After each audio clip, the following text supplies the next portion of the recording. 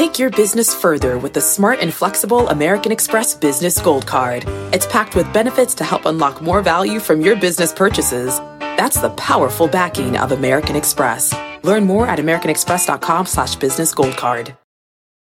The market doesn't joke around, so why would you? Get serious. Choose Tasty Trade. Tasty Trade gives you the tools you need to make smarter moves. Dig into data with advanced charting, track profit accurately with order chain trackers, see risk clearly with curve analysis, and trade with low-capped commissions, stocks, options, futures, and more. All on one platform. No wonder serious traders choose Tasty Trade. Join the club, genius. Tasty Trading is a registered broker-dealer and member of FINRA and SIPC. My mission is simple, to make you money. I'm here to level the playing field for all investors. There's always a bull market somewhere, and I promise to help you find it. Mad Money starts now. Hey, I'm Cramer. Welcome to Mad Money. Welcome to Cramerica. Other people want to make friends. I'm just trying to make you some money. My job is not just to entertain, but to educate and teach you. So call me at 1-800-743-CNBC or tweet me at Jim Cramer. Every day, we keep having the same debate about the health of the economy. And it makes you feel like we're balanced on the edge of a knife. But after a session where the Dow dropped 160 points, sell. The S&P backslid 0.49%, and the NASDAQ lost 0.80%. Really ugly day. You need to understand that the economy doesn't work like that. It's not like we're teetering between good and bad. As long as employment stays strong, we're going to have one set of good numbers from domestic companies that are doing just fine. As long as the trade war continues, we'll have another set of bad numbers from companies that are hostage to the global economy and are beginning to do terribly. Today, the bad set won out when the Chinese trade delegation went home early instead of hanging out with some farmers in Montana. Suddenly, the market rolled over because a lot of investors believed that until the big sky country darkened, we might be close to a deal. But there's no accord on the horizon. I keep telling you that. If China won't even do something as low stakes as this farm visit, hence today's sell-off, as I've told you repeatedly, it's going to be a lot harder to reach an accommodation with the People's Republic than many people seem to think. You know what? That's a good place to start our game plan for next week, because I think there could be a lot of very important news this very weekend that may impact Monday's trading. For example, there's going to be news in Hong Kong. For months now, we've been seeing riots in the streets every weekend, as the people of Hong Kong don't seem to be too thrilled about being a virtual colony of the People's Republic. So far, the Communist Party has shown an unusual level of restraint, don't you think? But now we're getting mighty close to the 70th anniversary of the People's Republic formation, October 1st, a very important day in China. I think the military may start taking a more aggressive posture beginning this weekend. They don't want these embarrassing protests to continue during an important milestone for the regime. What else? On Monday, we'll get estimates by brokerage houses on how well Apple's new iPhone, the 11, is selling. I suspect the numbers will be put in a disappointing light, even if they're good, because the expectations have gotten a little unrealistic going to the launch. Honestly, though, that's not the important part of the story. What really matters is all the new service revenue and the new watch. I picked one up today. I cannot believe how easy it is. It's much better face than this. It's a lot easier to scroll through. Anyway.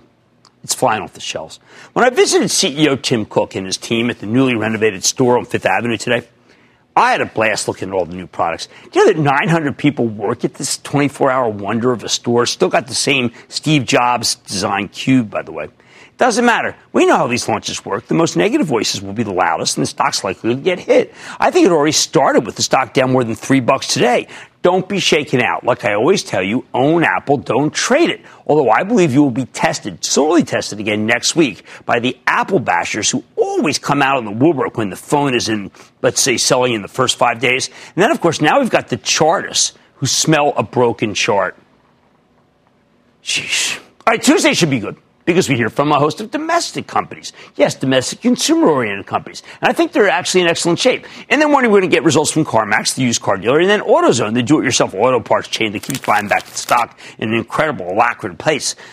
Now, both stocks have been big winners. However, sometimes these two tend to trade badly on the day they report. Even in the wake of strong numbers, they only start rallying after the initial dip. If you like CarMax or if you like AutoZone, I would buy some before they report and some right into their swoons. I am endorsing that. We hear from Nike after the close, and this stock's been held back because of worries about a potential slowdown in China or the U.S. No one knows where. Management hasn't been able to fully put it to rest no matter what they do. I see no evidence of either slowdown, and I bet Nike's shares could soar if they just say things remain strong around the globe.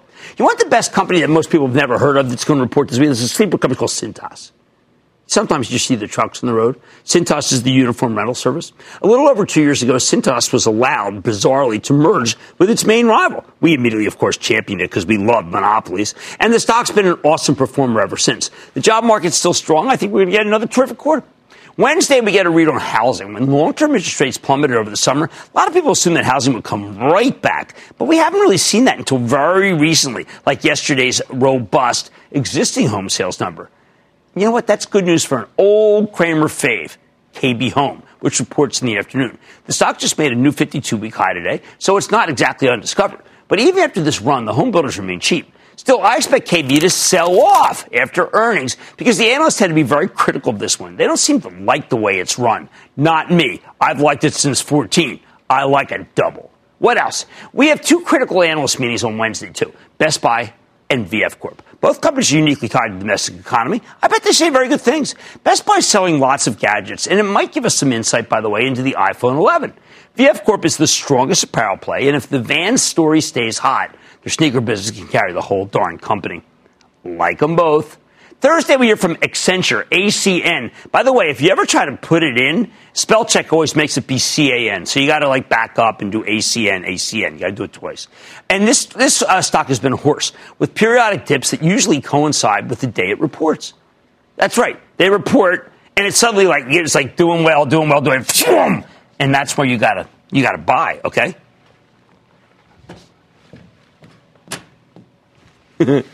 Now, ConAgra reports too. And this one's a real conundrum. Great management. Good brands. Iffy results. I think they figured out what's wrong. I think they can nail this quarter. I really do. After the close, we have the most controversial quarter of the week, and it's Micron, the commodity semiconductor name. They make flash and DRAM. Several analysts bulleted this morning, claiming that its two key products are actually turning positive, or they use the term inflecting. They never want to say turn positive. They always say inflecting. But this stock's had a remarkable run. So unless Micron says they're seeing strong demand for both flash and for DRAMs, I think the stock's gains are going to be rolled back, especially if they mention anything about trade tensions in China. That'd be the kiss of death.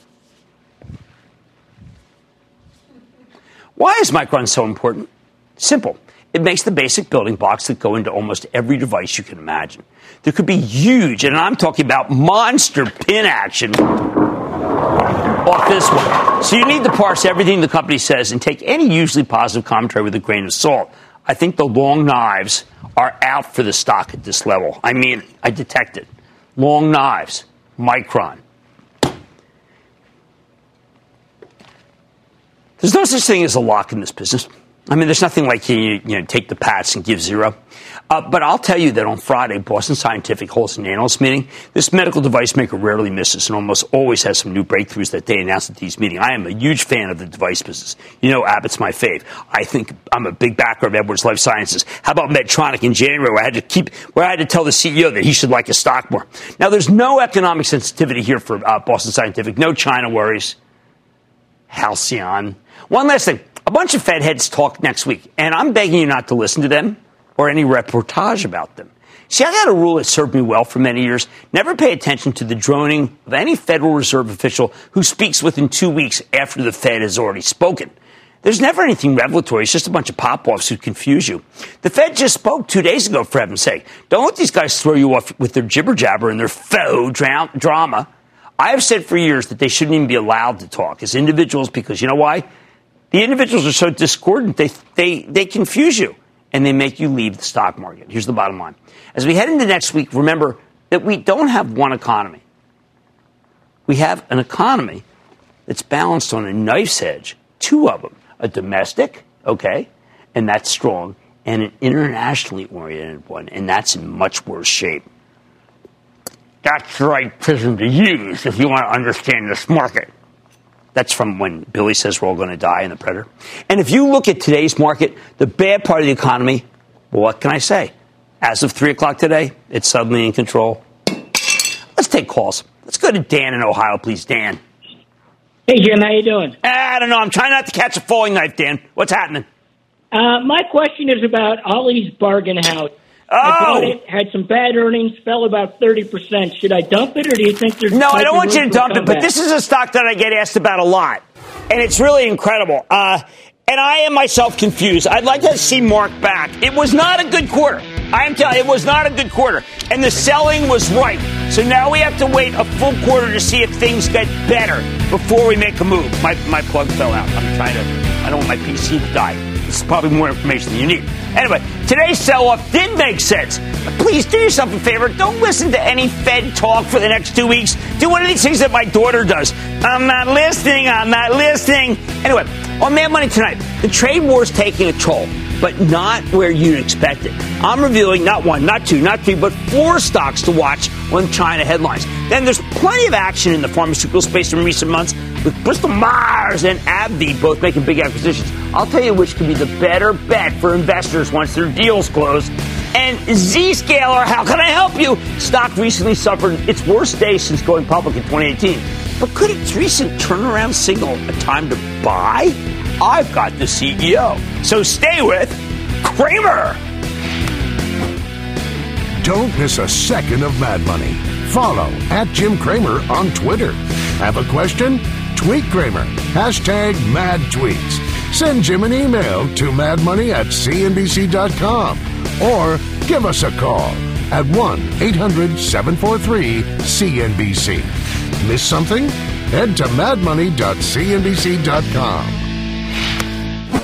When you're hiring, the best way to search for a candidate isn't to search at all. Don't search, match with Indeed. Indeed is your matching and hiring platform with over 350 million global monthly visitors, according to Indeed data, and a matching engine that helps you find quality candidates fast. Use Indeed for scheduling, screening, and messaging to connect with candidates faster. Plus, 93% of employers agree Indeed delivers the highest quality matches compared to other job sites, according to a recent Indeed survey. Leveraging over 140 million qualifications and preferences every day, Indeed's matching engine is constantly learning from your preferences. Join more than 3.5 million businesses worldwide that use Indeed. Listeners of this show will get a $75 sponsored job credit to get your jobs more visibility at Indeed.com/madmoney. Just go to Indeed.com/madmoney right now and support this show by saying you heard about Indeed on this podcast. Indeed.com/madmoney. Terms and conditions apply. Need to hire? You need Indeed.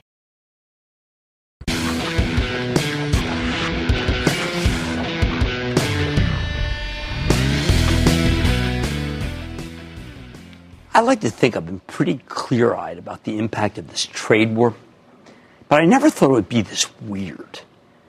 I don't know what else to call it. Weird. Sure, the trade war is taking its toll in business. We know that. It's just not taking its toll where it was supposed to. I mean, that's why I'm a lot less worried about how the iPhone 11 will sell in China with the new phones dropping today. In fact, I'm actually excited about Apple's prospects in the People's Republic. How's that possible? Because the trade war has produced anomaly after anomaly after anomaly. When the president slapped a 25% tariff on imported steel to protect our companies from Chinese dumping, we were told it would cause prices to skyrocket. After initial faint higher, though, steel prices, they've collapsed. Some grades are appreciably lower than anyone imagined. The reason? Well, a lot of it comes down to the fact that there's still a lot of surfeit of even just American-made steel. Some is because demand's weaker than expected. Either way, the whole point of these tariffs was to prop up steel prices for American companies that deserve it because the Chinese have been crushing us, but it didn't happen. And honestly, the bizarre plummet in steel doesn't even hold a candle to the paradox of Chinese demand. When the trade war got going, we were warned about the possibility of government-backed boycotts of American goods. Instead, we've seen a fairly dramatic increase Yes, you heard me, an increase in Chinese demand for many American products. Consider the contrarian case of the world's largest consumer packaging goods company. Consider the case of Procter & Gamble. Yesterday, I interviewed Procter's CEO, David Taylor, at CNBC's Delivering Alpha conference, and he talked about the home run his company is hitting in the People's Republic. Let me quote him. Take China. Several years ago, we were minus 5% sales growth. The next year, plus 1. The next year, plus 7. We just closed the year at plus 10, end quote. Holy cow. The secret to Procter's success? They sell the best product at a reasonable price. That's how they're taking share from cheaper Chinese alternatives. Then there's Starbucks. Oh, man, here's a conundrum.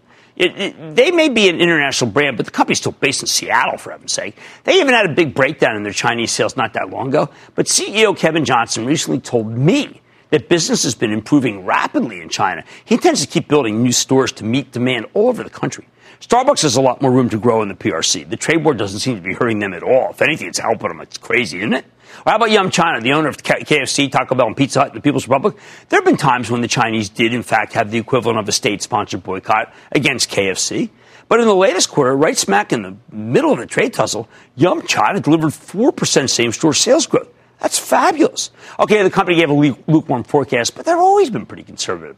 The fact is, it doesn't get much more American than KFC, does it? Yet this business is growing, not shrinking. General Cho, Colonel Sanders, 2 thumbs up. Finally, is Estee Lauder. Many hedge funds shorted the stock going into the quarter, betting that their Asian business would be their Achilles heel. Had to be weak, right? Trade war, unrest in Hong Kong. Nope. Star of the show. In fact, Asia was indeed Estee Lauder's best region. If you look at how well all these American brands are doing in China, it's hard to take the doomsayers seriously when they start writing off the iPhone 11 in the PRC before it's come out. The lesson from these other products is that if Apple prices the new phone correctly, and I think they are, the numbers could be much higher than we expect. Chinese like a valuable phone. My conclusion. There might be tremendous antipathy between our respective governments, but that bad feeling certainly doesn't seem to extend to the people. That's right, the people of China seem to like us. And they've actually stepped up their purchases of many American products that were supposed to be wrecked by the trade war. What can I say? Sometimes truth, it's stranger than fiction. Mad Money's back after the break. This podcast is supported by FedEx. Dear small and medium businesses, no one wants happy customers more than you do. So you need a business partner just like you. Like FedEx, who understands your passion for serving your customers because they have the same commitment towards you. That's why FedEx offers you picture proof of delivery, packageless and paperless returns, as well as weekend home delivery to 98% of the U.S. on Saturday and 50% on Sunday. See the FedEx service guide for delivery information. What's more, FedEx Ground is faster to more locations than UPS Ground. Trust FedEx for timely deliveries. See what FedEx can do for your business. Absolutely, positively FedEx. CNBC has quick and easy to understand business news updates at the open, midday, and close every weekday. Markets, money, and more from Wall Street to Main Street. I'm CNBC's Jessica Ettinger. Follow and listen to CNBC Business News Updates wherever you get your podcasts.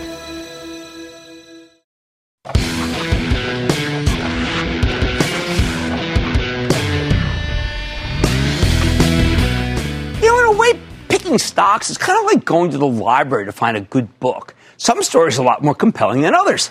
Yes, it's about storytelling.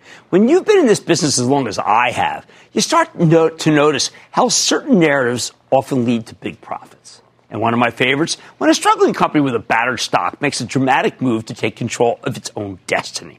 That's a great hook. And when it works, whoa, payoff can be enormous. But how do you know if management can pull it off? So far this year, we've seen not one, but 2 ailing pharmaceutical titans try to make this happen. There's Bristol Myers and there's AbbVie. Lately, both companies had started feeling like pitiful, helpless giants. Their stocks became houses of pain. Even in an environment where many drug stocks have faced real headwinds, it seems like pushing down drug prices is one of the few things that Democrats and Republicans can find common ground on. Bristol Myers and AbbVie, you know what they do? They stand out as real dogs. The former's lost, get this, roughly a third of its value since it peaked in 2016. The latter's down 40% in less than 2 years. That's some atrocious performance because the market's been pretty good. So both companies decided to take action, take it in their own hands. At the beginning of the year, Bristol-Myers told us they were buying Celgene, a former market darling with a stock that had fallen substantially from its highs, buying for $90 billion. Then in June, we learned that AbbVie is acquiring Allergan, another drug company with a battered stock, for $63 billion. These are huge transformational deals. The new AbbVie and Bristol-Myers will look very different from the current AbbVie and the current Bristol-Myers. The question is, which one do we like more? I mean, look, you can buy them both. That's just, I'm trying to do an exercise of teaching here. I want to teach you how to evaluate these kinds of situations. So let's go over both of these massive mergers and figure out which one looks more enticing. Well, first you've got to understand, all right, why this is happening at all. It's not like every big pharma stock has been getting crushed.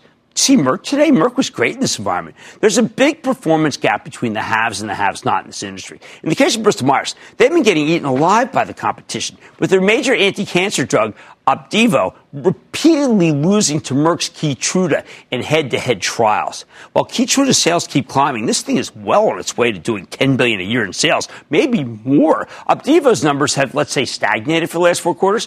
As for AbbVie, the pain here is all about Humira, and that's their blockbuster wonder drug for all sorts of autoimmune conditions, from arthritis, Crohn's disease, psoriasis. In a way, AbbVie is a victim of its own success. Humira generated nearly $20 billion in sales last year. The problem? It's already peaked. This drug lost patent protection in Europe late last year. First quarter of this year, Humira's international sales plummeted by 28% because of the competition. While AbbVie still has this thing locked down until 2023 in the U.S., they don't necessarily have anything in the pipe that can replace it, which is a big problem because Humira accounts for more than half of their revenues. You hear that? Half. Both companies need to do something major to get back on track. So on January 3rd, Bristol-Myers made a bid for Celgene, an attempt to combine the scale of a big pharma company with the innovation of a biotech firm. Merck's been kicking around Bristol's butt in oncology, but Celgene has a huge pipeline of anti-cancer drugs, many of which are approaching the end of their clinical trials. In particular, management identified 5 different Celgene drug candidates that they feel, because the market sure didn't, but they feel has serious blockbuster potential that could launch within the next couple of years. Still, is that really worth the $90 billion in cash and stock price, the tag that Bristol-Myers agreed to pay? I mean, that's a lot of bucks. 90. Investors were initially skeptical. But I think management has begun to make it, well, no, they made a compelling case initially right here on this show. But a lot of people weren't buying their compelling case. I sure did. You know what? They could justify paying $55 billion alone just for the products that Celgene currently has on the market. Another $20 billion for the $2.5 billion in annual cost synergies they're expecting. That brings you to $75 billion without counting the drugs in development. When you include the pipeline, Bristol-Myers argues that Celgene was really worth $120 billion. If they're right, that seemingly huge price tag will turn out to be a steal. And I've got to tell you, I think it is a steal. Check, please. All right. Now, what will the combined company look like? Let's go to the source. Listen to Bristol-Myers CEO, Dr. Giovanni Caforio. It creates the number one company in oncology, number one cardiovascular franchise, very strong presence in autoimmune diseases. It generates value for shareholders from day one. And it provides a path to sustainable long-term growth for Bristol-Myers Squibb. Okay, now they had to sell a few pieces of the business to get regulatory approval, including an important one that I was disappointed in. The government made them sell Otezla. It's a drug I've always liked, but they got a lot of money for it. At this point, the company believes they can close on Celgene by the end of the year. The government has really stood in the way of what is a great merger, but it's going to work. Now, how about one that happened while I was away, while I was in Italy? Ciao. How about AbbVie Allergan? What a merger. In late June, I was in Florence. I was hiking the whole day this thing happened. AbbVie offered $63 billion in cash and stock for Allergan. That's the bleecker maker of Botox, among many other drugs. It was a 45% premium to where the stock had been trading. But then again, it's less than half of what Pfizer offered for the same company for a few years ago, because Allergan had some execution issues. And don't forget, it's also Allergan back a few years ago was a way to be able to get a real tax break. Now, management believes they can generate $2 billion in annual synergies here and other cost reductions by year 3, and they expect the deal to close in early 2020. The idea here is pretty simple. AbbVie needs to diversify away from Humira, and they need to do it fast. Allergan gives them a lot of exposure to medical aesthetics, neuroscience, eye care, women's health, and by the way, I think a very effective possible pill for migraine when you get migraine. They see the deal giving their growth rate a substantial boost, too. In fact, they believe they'll have the best revenue growth prospects in the industry. I think that's hyperbole, also known as hyperbole. All told, AbbVie expects the deal to boost their earnings per share by 10% after over the first full year after it closes, with that number eventually rising to 20%. Check, please. After the merger, AbbVie sales will jump from $33 billion to $49 billion. Humira will only be 40% of the mix, down from 60% right now. That's killed them, that concentration. Now, the new AbbVie will also be the third biggest cash generator in the industry, behind only J&J and Roche, which will allow them to clean up the balance sheet, boost the dividend. Basically, the new AbbVie will be a supercharged version of the current business, with much faster growth and much greater diversification. All right, so now we got to think. Which would we rather own, the post-merger Bristol-Myers Celgene or the post-merger AbbVie-Allergan? I think both deals make sense, and I have waffled over this all week. And we were sending memos last night about what to do with this. And we come down, and Dr. Kafaria, don't take it personally, but I actually like the AbbVie deal at this point more. I mean, I'd rather buy AbbVie stock than I would Bristol's. Why? First, I still have some concern about the new Bristol-Myers. Remember, they're buying Celgene for its pipeline, not its current slate of products, which have some real issues, including the fact that their largest drug, Revlimid, loses patent protection in 2022. There's a reason they get Celgene at a huge discount to where it had been trading 2 years ago. But boy, is there a lot of cash. You know what? In 18 months, they're going to just make a fortune. On the other hand, while AbbVie likes Allergan's pipeline, they're mainly doing this deal to get their hands on proven drugs that are already on the market, especially Botox, which has a lot more uses than just wrinkles, and that makes it less risky. Second, while AbbVie won't say this out loud, there's a general sense that Allergan's been undermanaged in recent years.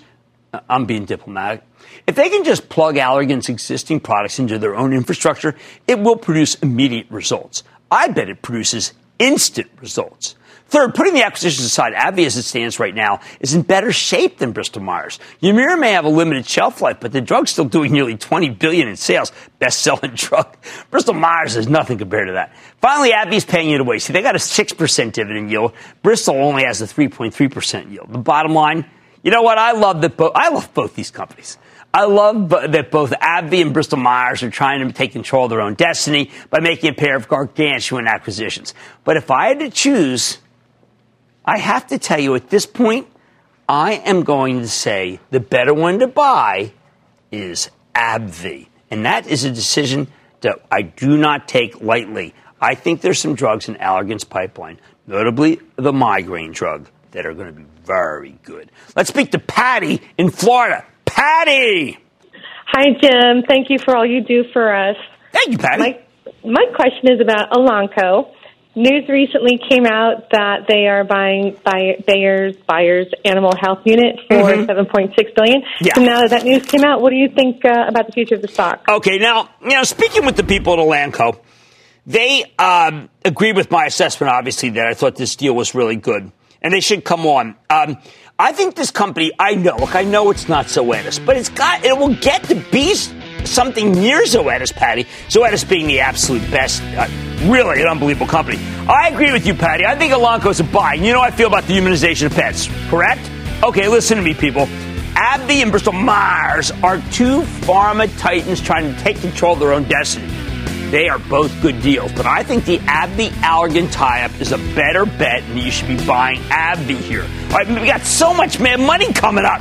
It's been a tough few weeks for Zscaler. How can I help you?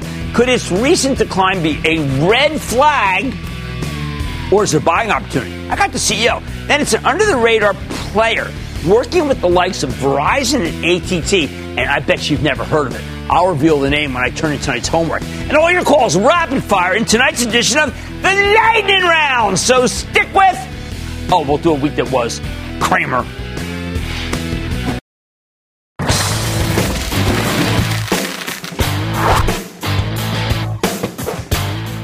The last couple of months have been absolutely brutal for the formerly red-hot cloud software stocks, especially if they have the misfortune of reporting imperfect results over the same period.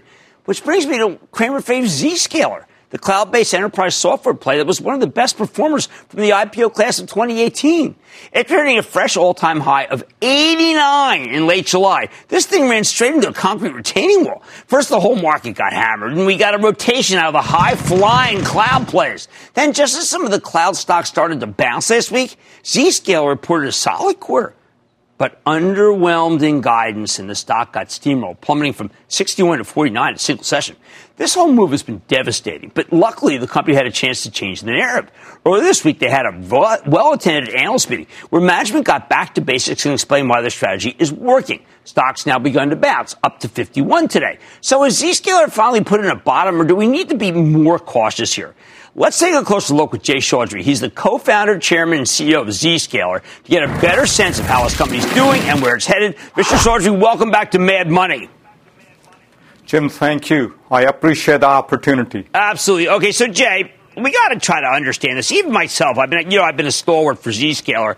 It just seems like that the competition's gotten too great. I mean, I had Nikesh on from Palo Alto recently, and he just said, listen, I'm kind of going after everybody. Are you seeing a real disruption by Palo Alto and a real change in the narrative in your business? Jim, the answer is no. You know, a few weeks ago, there was an analyst day, and I got a number of texts. They said, these guys are talking more about Zscaler than themselves. You know, when paradigm shift takes place, incumbents and legacy vendors are often displaced. They feel the pain, and they try to attack everyone. That's really what we're seeing, but it's not changing our business. To do cloud security right, you need to have purpose-built architecture. You can't take the legacy boxes and stick them in a cloud and say it's cloud security. That will be like taking DVD players and putting them in a data center and calling it a Netflix service. I like that. That's good. That's something everybody can understand. But remember, Jay, part of the problem was a comment that you made on the call where my jaw dropped when I heard it, which you were saying large deals taking longer to close. And what that said to me was that somebody else is sampling a competitor, and therefore you're not able to necessarily have the run of the table as you have for so long. Now, Jim, we had a strong quarter. We actually beat our analyst earnings. A target, and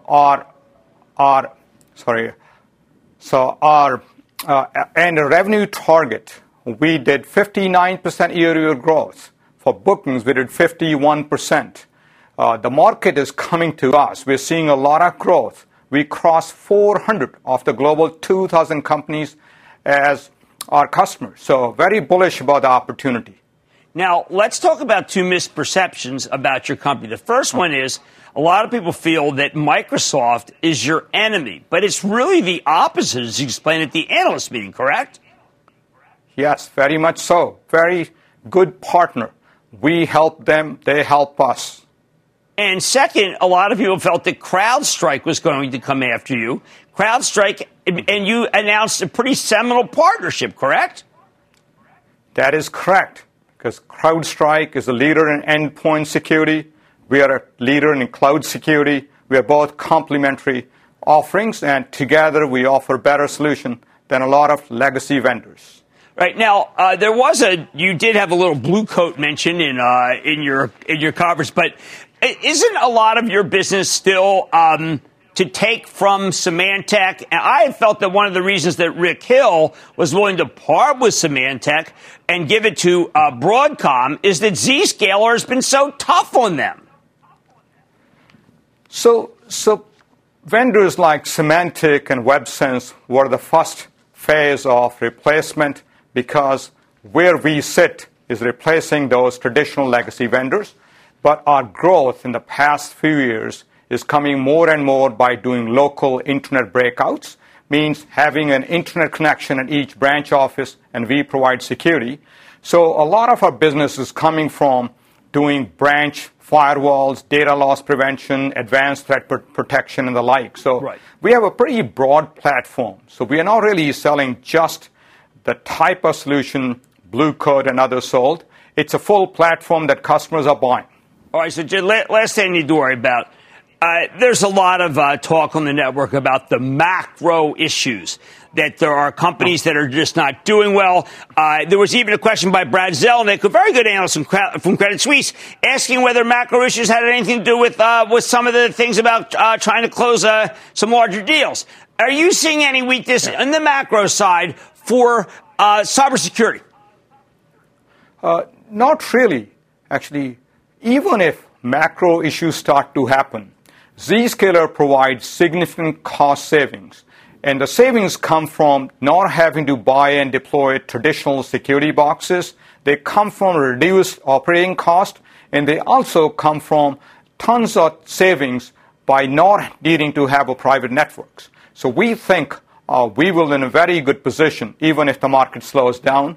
And we're seeing some of the largest companies, GE and Siemens, have stated the kind of savings they have done with Zscaler. The numbers go as much as 60% of what they were spending before in terms of savings. So we like the market. We think we are well positioned for the next year. All right, that's terrific, Jay. Thank you for coming on. Congratulations on the CrowdStrike deal and for a good analyst meeting. That's Jay Chaudhry, founder, chairman, and CEO of Zscaler. Very interesting company. Got to be sure that the competition is dying down. Stay with Cramer.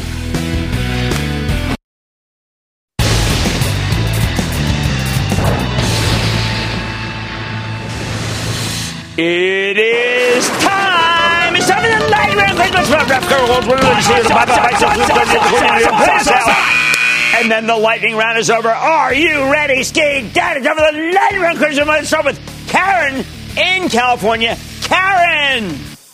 Thank you, Mr. Cramer, for taking my call. You're welcome. I have been watching you since the Kudlow days. Holy cow, my old pal Larry! What's up? Yes, and I'm a first-time caller, and I'm interested in Thermo Fisher.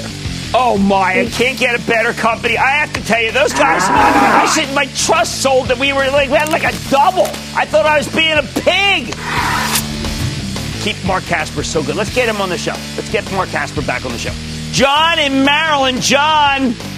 Yeah, hi, it's Jim. How are you? Hey, John. How about you? I'm doing fine. Yeah, actually, I bought a KTO stock a couple of months back, and it's going down. And is it better to hold it or sell it? Which one? KTO. Oh, Kratos? I don't. That's okay. I like that L3 Harris more. The combination of Harris and L3, which I think is actually going to get a lot of business. By the way, I genuinely believe that they're going to get a lot of business from Saudi Arabia, because they have the best radar stuff. LHX, I know it's a $200 stock, but I like it. Let's go to Janine in Florida. Janine! Jim, happy Friday to you. Oh, isn't it great that it's Friday? I totally agree with you. What's going on? It is, and I wanted to thank you and tell you have a wonderful staff as well. Staff is good. I appreciate you taking my call. Jim, I got to tell you, I'm excited about this company, Repligen, REGN is the ticker. And I've been excited about the company, and it's gone on it kept going up steadily. And it's got all the right credentials. Tony Hunt seems to be doing a great job. They're doing all the right things, it appears. It's an exciting company. Well, let me ask you, Gene. Here's the problem, Gene. I mean, the stock's been around forever. The company's been around forever. And suddenly it caught fire. I got to see how this thing went from zero to hero. Because I used to think it was a bow wow. So I've got to come back with more information. I don't want to let you down. Let's go to Greg in Tennessee. Greg. Hi there, Mr. Cramer. Hey, Greg. Good to hear your voice. Right back at you. Yeah, thanks. Hey, listen, my stock is HPQ. It fell off a cliff back in February when they missed their numbers, and it hasn't come back. Yeah. And I'm losing patience, but I hate to take the loss I've got in it.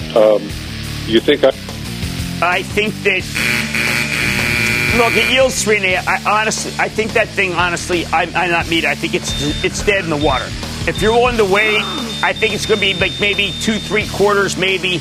it's not a fave anymore. They did have a change in management that is being affected that makes it so I like it less. Let's go. I'm trying to be diplomatic here. Let's go to David in New Jersey, please. David. Jim, I love you from Asbury Park. Really? My daughter's down there right now. I'm not kidding. She's at the Mexican place with the really good drinks. Uh-huh. You know, and then she's going to head over to the Family Dollar, the brand new Family Dollar. Have you seen it? I love you, man. Listen, I'm calling about Funko. We're at an all-time high on Monday. Yeah, but then they did that secondary. It busted the short squeeze and taken it apart. The quarter was good, but it looks like that was just really, once the short squeeze was alleviated, it went back down. I'm not kidding. You got to check the Family Dollar. It is gorgeous. You can eat off the floor, although I don't think that's wise. And that, ladies and gentlemen, is the conclusion of the Lightning Round. The Lightning Round is sponsored by TD Ameritrade.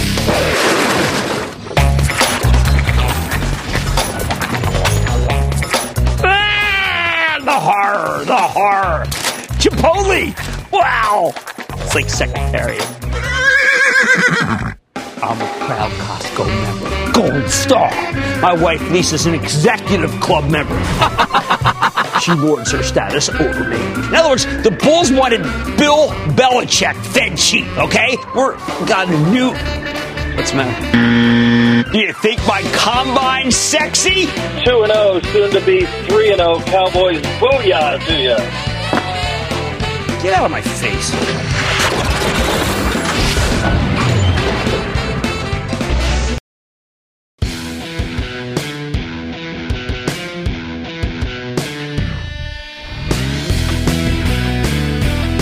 Last Friday, we cleared out a huge backlog of homework items that had piled up over the summer. Whenever you ask me a question about a stock and I can't answer it, I don't cuff it. I try to come back with a reasoned opinion as quickly as I can.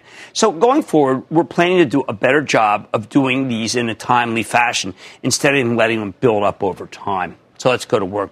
On September 10th, barely more than a week ago, see, we're getting it together, Ed in New York called to ask about a company called Digital Turbine. And that's APPS for you, home gamers. And I said, I got to get back to him. Now, this turns out to be a speculative small-cap software company with a stock that's caught fire over the last 12 months. What does Digital Turbine do? They build a platform for mobile operators, application developers, and device makers that helps them monetize mobile content and make more money per page view. The company's main product is called Ignite, which is designed to handle targeted media delivery.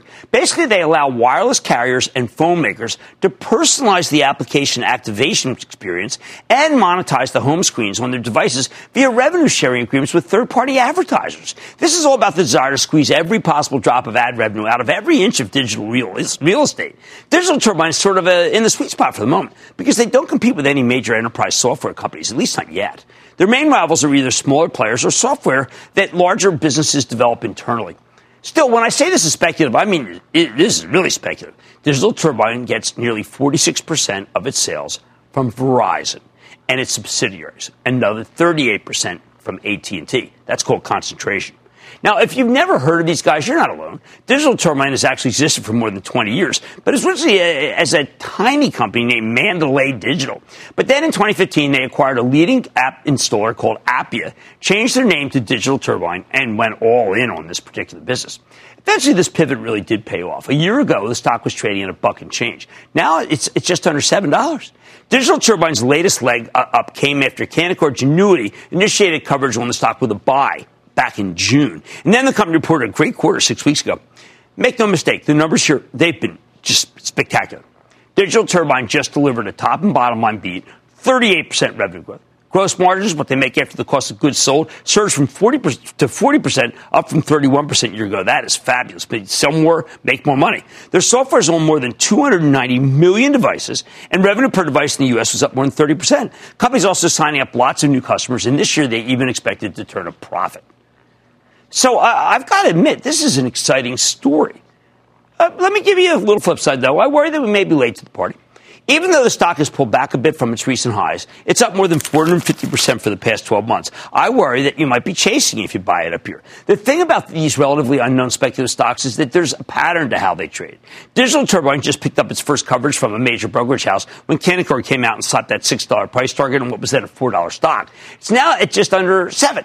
Analysts rolling out coverage is one of the main catalysts for this kind of stock, and we missed the first one. That said, Digital Turbine, it's got a lot going for it. I like the fundamentals. I just think this rally may be getting a little long in the tooth. So if you want to buy the stock, I think you can pick up some, but then I would wait for a substantial pullback. It is a wild trader. Oh, and please don't even consider buying something this small unless you're using limit orders. If you already own it, you've got my blessing. Even if you ring the register, it goes above 7. If not, Digital Turbine's got to cool off, and then you can circle back lower level. Next up on Tuesday, Adam in New Jersey asked me about Korn Ferry. And because I haven't been keeping up with the company, even though I know the business very well, not the stock, I mean, I know it as a customer. I told him I needed to do more research before I gave a considered opinion. Now, Korn Ferry is an executive search firm with a big leadership in talent consulting business that's very successful. When it comes to high-level jobs, these guys, well, let's just say they're one of the best recruiters. As recently as last year, the stock was on fire, surging to the highs of $67 before the Fed raised interest rates too aggressively and torpedoed the whole market. Korn Ferry came plunging back to earth, and it still hasn't really recovered. Now trading at 37. So for Adam in New Jersey, I've got some good news and some bad news. The good news is that this isn't a complicated story. Not at all. The bad news, it's uncomplicated in kind of a negative way. Korn Ferry's gone from an outperformer to an underperformer because the company just simply hasn't been doing well lately. In the past 15 months, the stock has gapped down 3 times. Each time because of disappointing earnings or inline earnings with disappointing guidance. In short, the numbers here have been deteriorating. Earlier this month, for example, Korn Ferry posted some okay results with a muted forecast for the next quarter. Why? They cited everything from the trade war with China, the recession in Germany, worries about Brexit.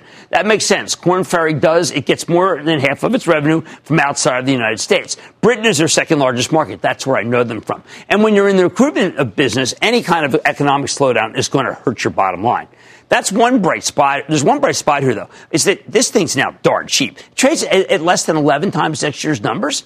But that may be because investors simply don't believe Korn Ferry will be able to make those numbers. The stock may seem cheap, but if the earnings estimates keep falling, it could turn out to be real expensive. My view, if you want to start bottom fishing in something like Korn Ferry, you need to wait until we have more reason to feel constructive about either the company specifically or the global economy. Until then, I see no reason to stick your neck out on this one. Long story short, when I look at these two homework names, Digital Turbine's too hot, Korn Ferry's too cold. But if you keep these ideas coming, you can see, eventually, we're going to get it just right. So stick with Cramer. Take control of your financial future with the new madmoney.cnbc.com. Cramer's exclusive CEO interviews, full episodes, analysis, even your own soundboard. Plus special access to Mad Money 101 with rules and techniques to break down the market for all investors. The red flag that makes me drop a stock immediately is... It's everything you need right when you need it. The new madmoney.cnbc.com.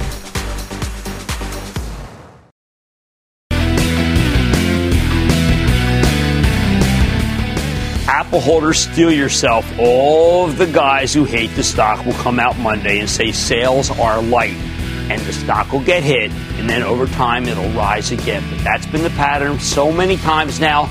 Look, we just have to try to profit. We can't just get angry about it. We have to try to profit from it. So my advice on Apple is to own it. Don't trade it. Like I said, there's always a bull market somewhere. I promise I'll try to find it just for you right here on Mad Money. I'm Jim Cramer, and I will see you Monday! This podcast is supported by FedEx. Dear small and medium businesses, no one wants happy customers more than you do. So you need a business partner just like you. Like FedEx, who understands your passion for serving your customers because they have the same commitment towards you.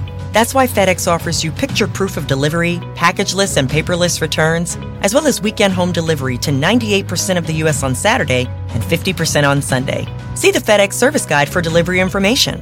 What's more, FedEx Ground is faster to more locations than UPS Ground. Trust FedEx for timely deliveries. See what FedEx can do for your business. Absolutely, positively FedEx.